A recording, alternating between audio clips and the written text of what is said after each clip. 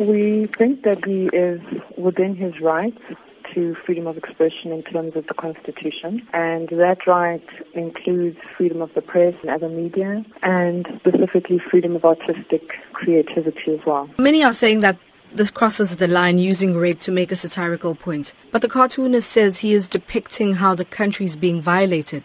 But is it a responsible way to do this? So we would look at the limitations to his right to freedom of expression or his right to express himself artistically or creatively in terms of what the limitations are in terms of the freedom of expression clause in the Constitution. So the right to freedom of expression excludes anything that is propaganda for war or any kind of expression that could be seen to incite imminent violence or be advocating hatred based on someone's race or ethnicity, gender, religion, and that also constitutes an incitement to cause harm. You say he's well within his right to post and express himself that way.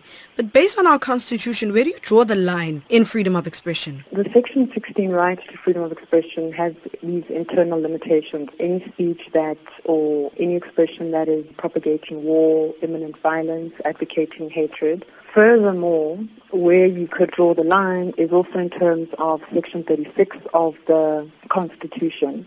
And if you're going to limit a particular right, you need to do so in terms of the limitation clause, which indicates that that limitation should be a reasonable and justifiable one. And how do you balance equality and freedom of expression? We would look to what the Constitution says to us in terms of balancing certain rights. So there isn't one that takes precedence over another. So you would have to look at then the general limitations in terms of Section 36 of the Constitution. What are some of the things that people should be mindful of when posting or commenting on social media regarding controversial topics such as these ones? The challenge is that the right to freedom of expression is a constitutionally protected right. So the parameters, if you wanted to draw any, would then be in terms of looking at any depiction or any expression in terms of, is it something that can be said to constitute propaganda for war?